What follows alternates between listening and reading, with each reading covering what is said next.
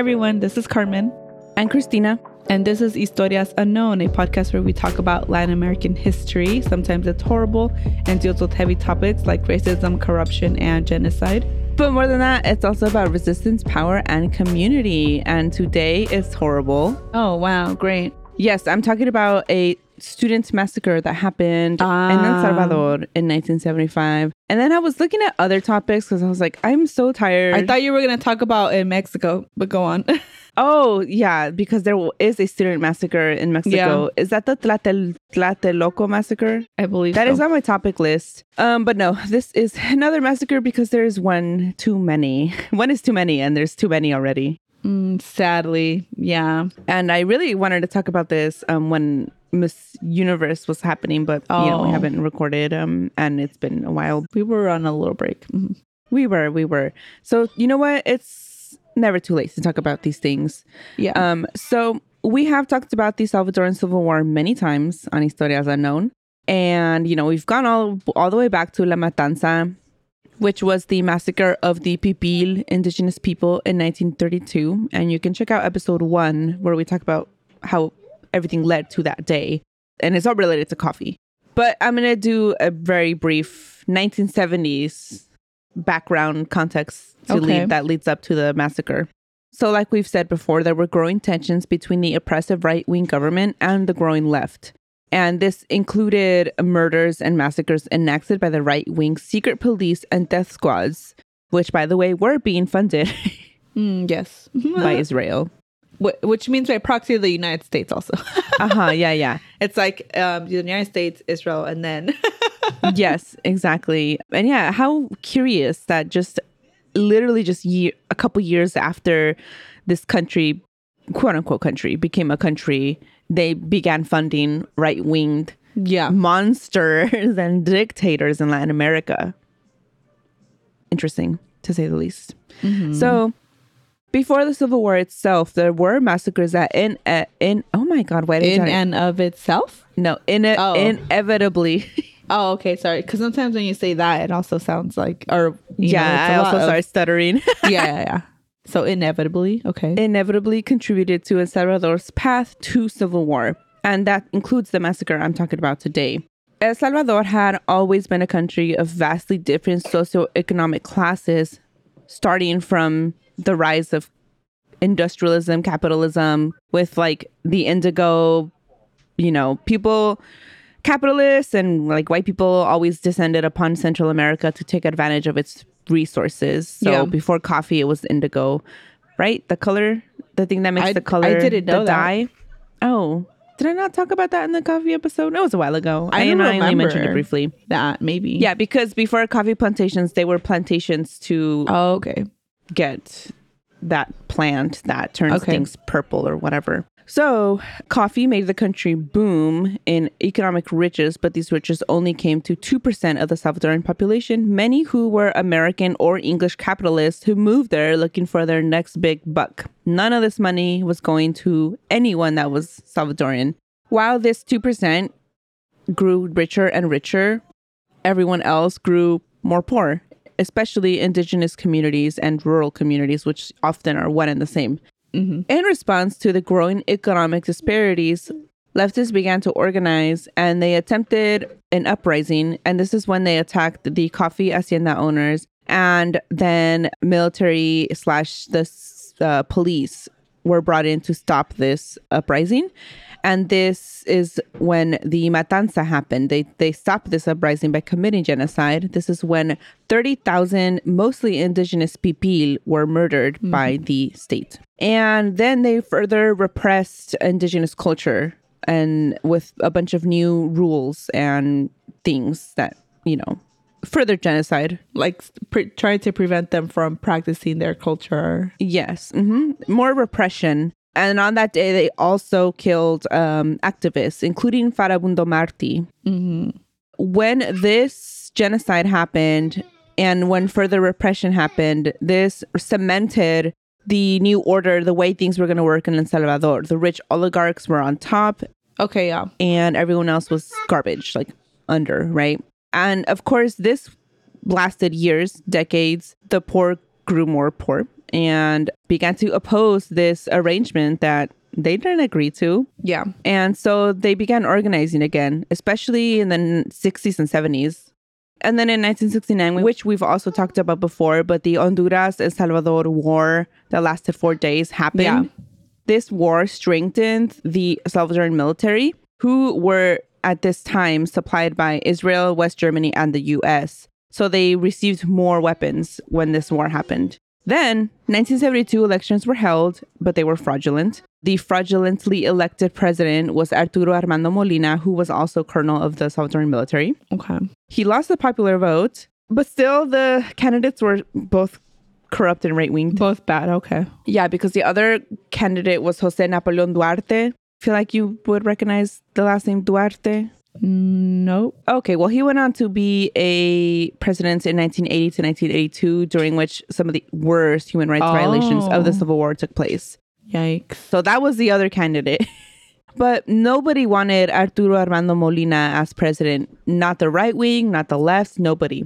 There was a coup attempt by military youth to instate Jose Napoleon Duarte, the other candidate, as president, but it failed. And again, like I said, he did come back in 1980 to 82 and committed terrible war crimes. Yikes. Mm-hmm. Because this is how his presidency started, and so many were already opposed to his presidency. This led Arturo Armando Molinas to use a lot of repression to silence his opponents and any dissidents. And then dissidents, just, and if anyone was a dissident, it's like, what does that mean? People who were like... Someone who was opposing the ruling power, government. Mm-hmm. Yes. And so among these people, there was the Salvadoran University students who largely opposed his presidency and were mostly leftist. They were like part of the group that was joining the growing left. And to repress the student activity, he sent the military to occupy the University of El Salvador in 1972, shutting down the university. And it remained closed until 1973. And I want to say, like, there's a thing where right to an education is a crime. Like, you need to, or not letting people access education is like not allowed, right? Is that not a... Is it like a human rights violation? I thought like so. Law? I don't know. I don't think I've like from the UN human rights or whatever. Well, yeah, any destruction by the occupying power to personal property belonging to individually or collectively private persons or to the state is not allowed, and this would include universities. But of course, these laws are not existent, did they? When did they? No, they did. What am I saying? They did. So yeah, this was wrong already. Occupying the university. That was the whole point of that. So yeah, they shut down the university until mid-1973. He forced it to close. And eventually it did reopen again. The military left. And when it reopened, he, the president, declared it a center of Marxist indoctrination. Wow. But I feel like a lot of these people don't understand is that by further repressing, by enacting war crimes, by attacking people, violating citizens, you're pushing people to the left regardless. Yeah. Because how else are people going to respond to these kind of attacks on themselves? Like, what do you think is going to happen? This didn't stop the students. Tensions, protests continued, especially when El Salvador was to host Miss Universo in 1975. The finale of Miss Universe was held on July 19th, 1975. And while TV audiences were only shown the beautiful parts of El Salvador, only the beaches were filmed, only the newly designed stadium, whatever, only all these things were what was shown to the public. Not the military presence that was growing and the protests. None of that was shown. So when the finale was airing on TV, university students in San Salvador and Santa Ana took to the streets. They were peacefully marching to protest the use of government funds on Miss Universe because they used government funds to pay for all of this. Yeah. When there was such huge social inequality already, like that money should have gone to the people. Mm-hmm. Yes. And that's what they were protesting. Corruption, government corruption, because the government used 1 million colones, 114 I asked Kyle how to say this number and I forgot. $114,393.10 is what they used. And that's money at the time. Now, if you like converted it to money now, like it's more. Yeah. So the president declared that these protests were a part of a bigger communist plot. And then he sent out heavily armed forces to stop these peaceful protests. These clashes, we know when the military met the peaceful protests, it resulted in 12 deaths, 20 injuries, 20 injured people, and 40 arrests. But the government, their numbers are different. They reported 1 death, 5 injuries, and 11 arrests. Oh, of course they did. And then on top of all of the violence of that day, of them killing those students and arresting that many, they then raided the University of El Salvador in San Salvador with the national police. This state repression, it didn't sit right with the rest of the students. So they organized another protest on July 30th, 1975. Around 2 p.m. that day, the University of El Salvador students and high school students walked out of the main campus in San Salvador. They were peacefully marching when around 4:30 p.m., they were attacked by armed forces as they reached the overpass in front of the General Hospital in San Salvador. And like a reminder, an overpass is like a bridge, just in case your brain doesn't work like mine sometimes. Mm-hmm. Soldiers threw gas canisters and opened fire on them immediately. There was no, sometimes police arrive with their stupid riot shields and they like try to push you back physically. Yeah. There was none of that. They just outright attacked them. Yeah. Without any... Unprovoked. Yes. Several died right away. The student protesters were trapped on that overpass by tanks on each side of the overpass. Some of the tanks began running students over. Oh my God. Yeah. And the people that were still on the overpass were forced to jump off into traffic or try and climb the walls of the hospital to escape. Oh my God. It's terrible. 7 deaths were reported by a newspaper, La Prensa Gráfica, which is still going on today. While state authorities reported no deaths and 10 injuries. Today, investigations found the number of deaths to be in between 50 and 100 students. Well, that makes a lot more sense. Right, especially with the way they immediately opened fire. They were running students over. And then closed them off and then ran them over. That's horrible. Yes. That's like horrific. Terrible. The army quickly removed the deceased to hide the evidence, and they washed the street even. Like, oh my God. Like, I mean, I knew about this, but it's still like hearing the details of it.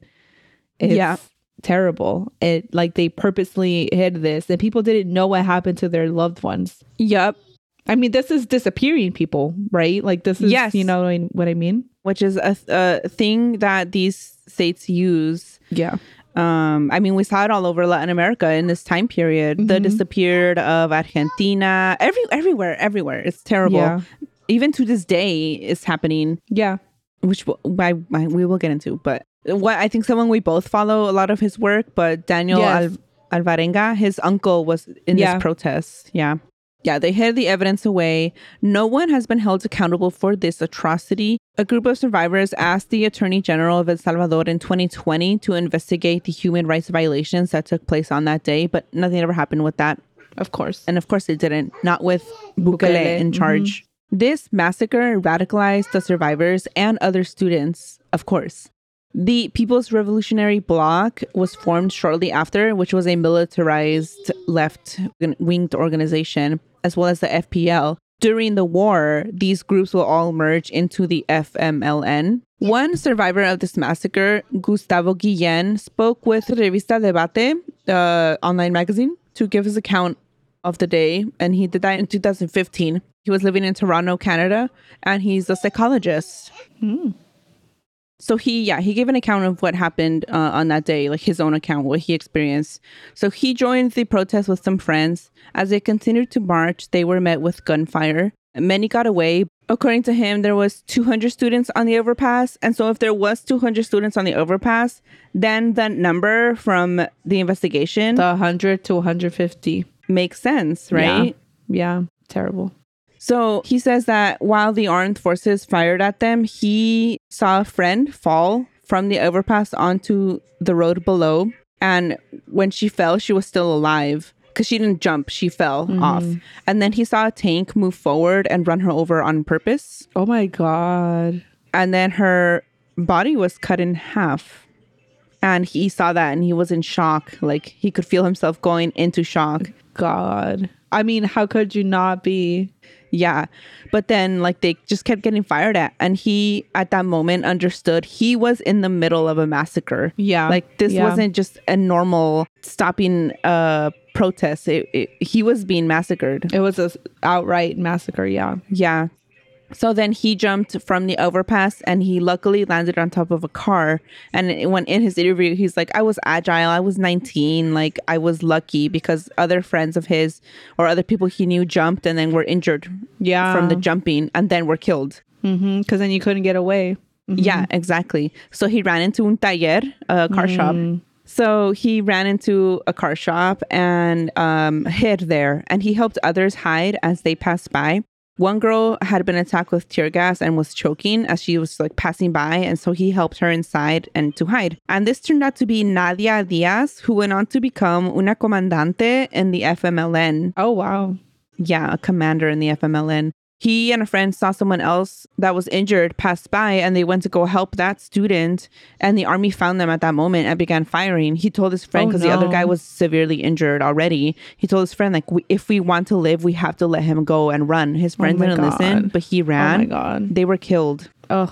Can you imagine the survivor's guilt? Yes, like having to be in that position of it's them or me. And I mean, people, your survival mode like kicks in, so it's like I know that there's survival's guilt, like that feeling, but like people can't hold themselves like exactly accountable because they're not in the right like logical mind. Like you're in shock, you're traumatized, if he had been killed that day, we wouldn't know.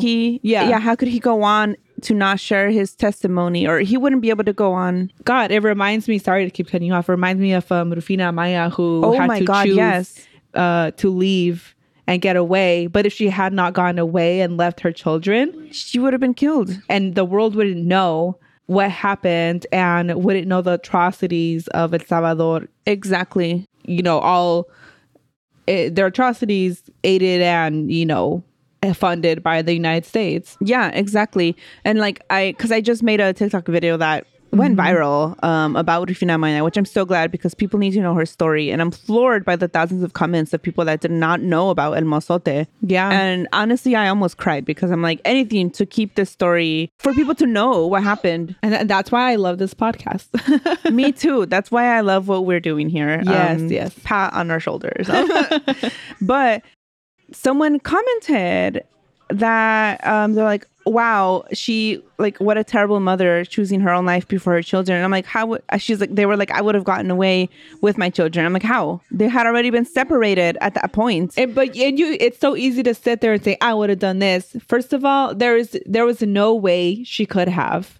And sometimes people have to make choices like that, Yeah. And so I'm like, why are you even saying this right now? Some things are bigger than you and yourself. You know what I mean? Like, yeah, I remember the video you and I both watched it, right? Or did I just watch it of her giving her testimony on a video? I don't remember. It's the one I used to write all my notes. Yeah, I think I watched part of it. Okay, it's so sad. But in the video, she says like, I in that moment I knew like my role was not to save my children because there was no way. It was to share what happened with the world, and that's what she did. Ugh. And same with him. He went on to become a psychologist. He went on to say, like, I was a young man with ideas like Allende, Che, dreams of liberation. To this day, that day, the massacre formed who I am today, a professor of psychology and a psychologist. If I had to choose again, I would do it all over again. And if it comes to it today, I would participate in uprisings against oppressive and corrupt governments.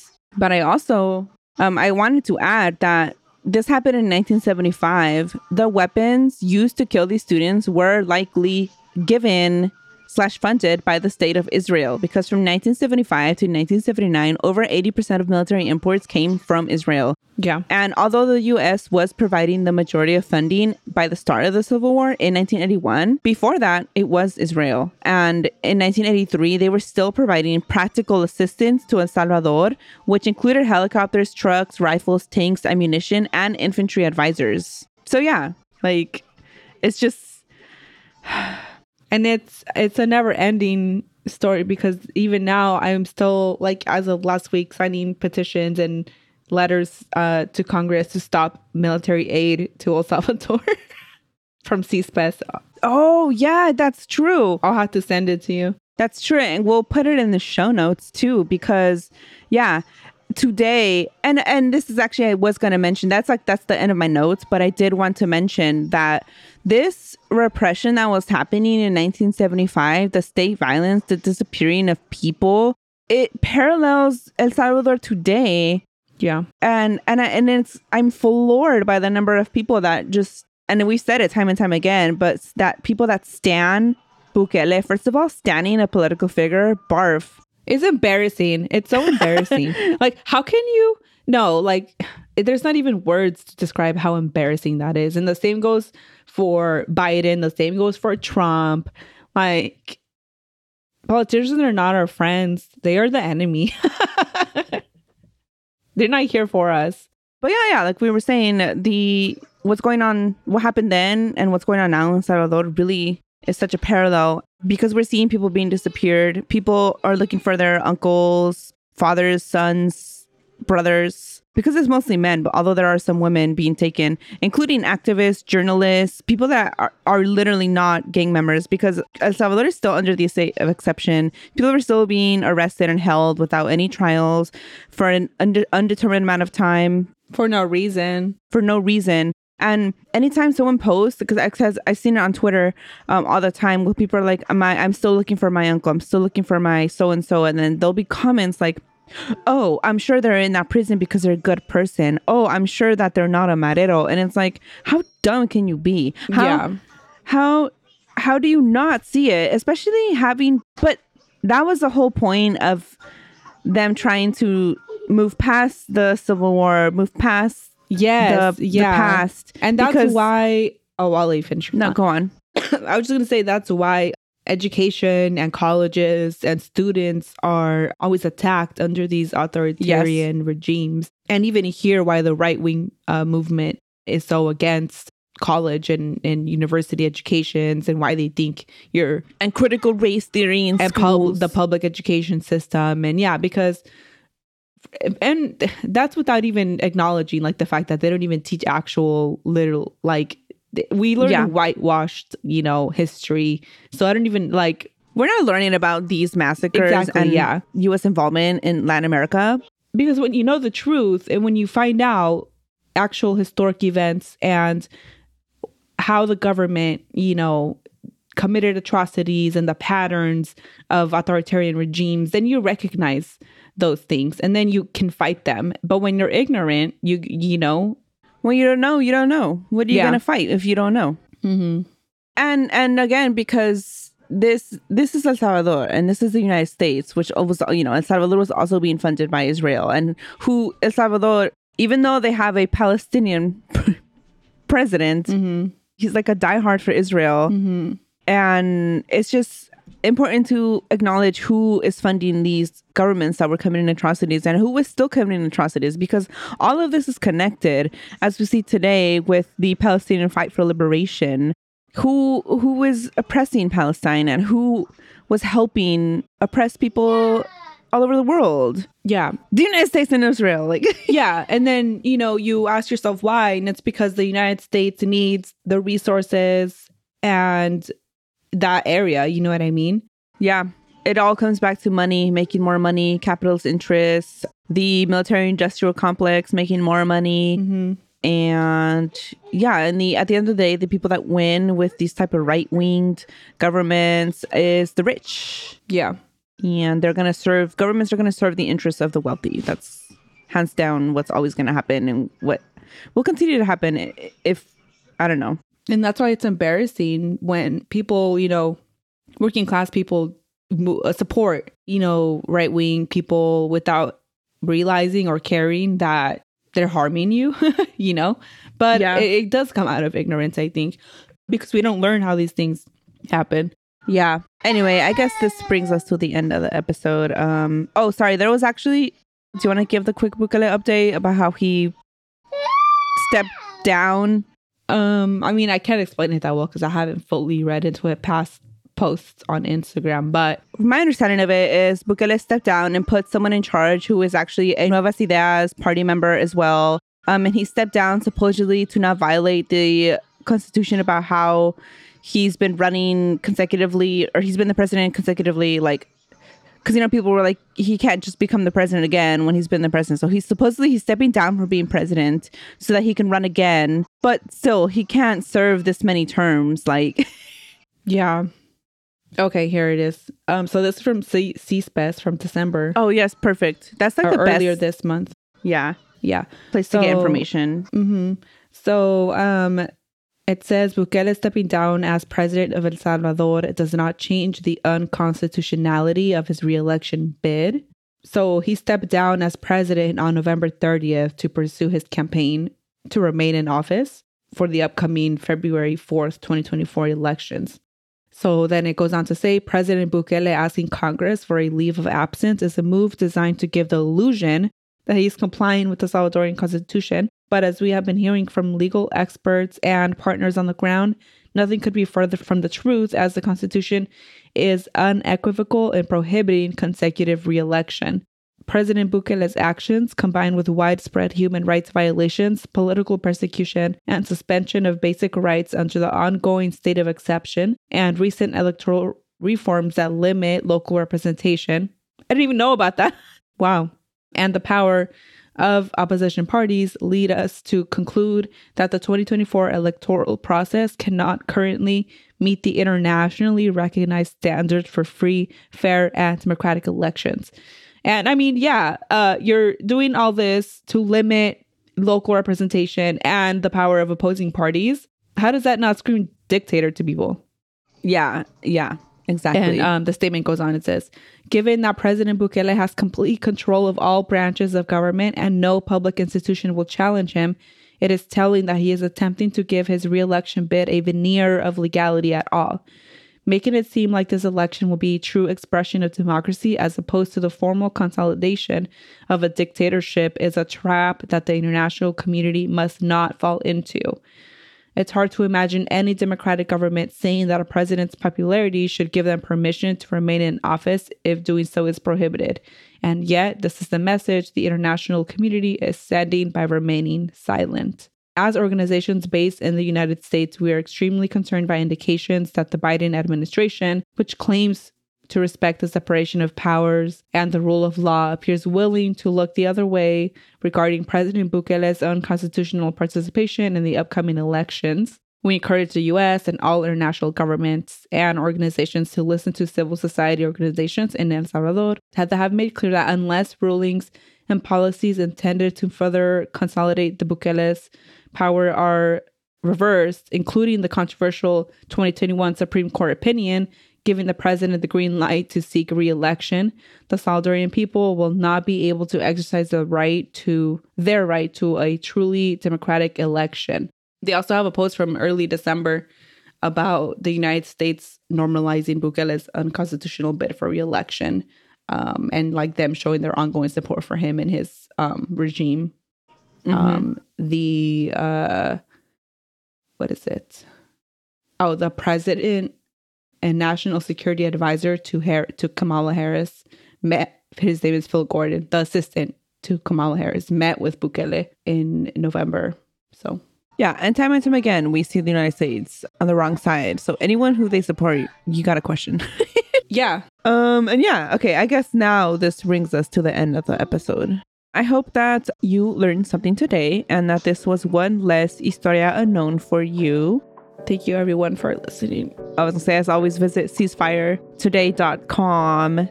And yes, thank you, everyone, for listening. Carmen lost her voice suddenly, so I'm just having a cough attack. Yeah. We'll catch everyone next time. Bye. Bye.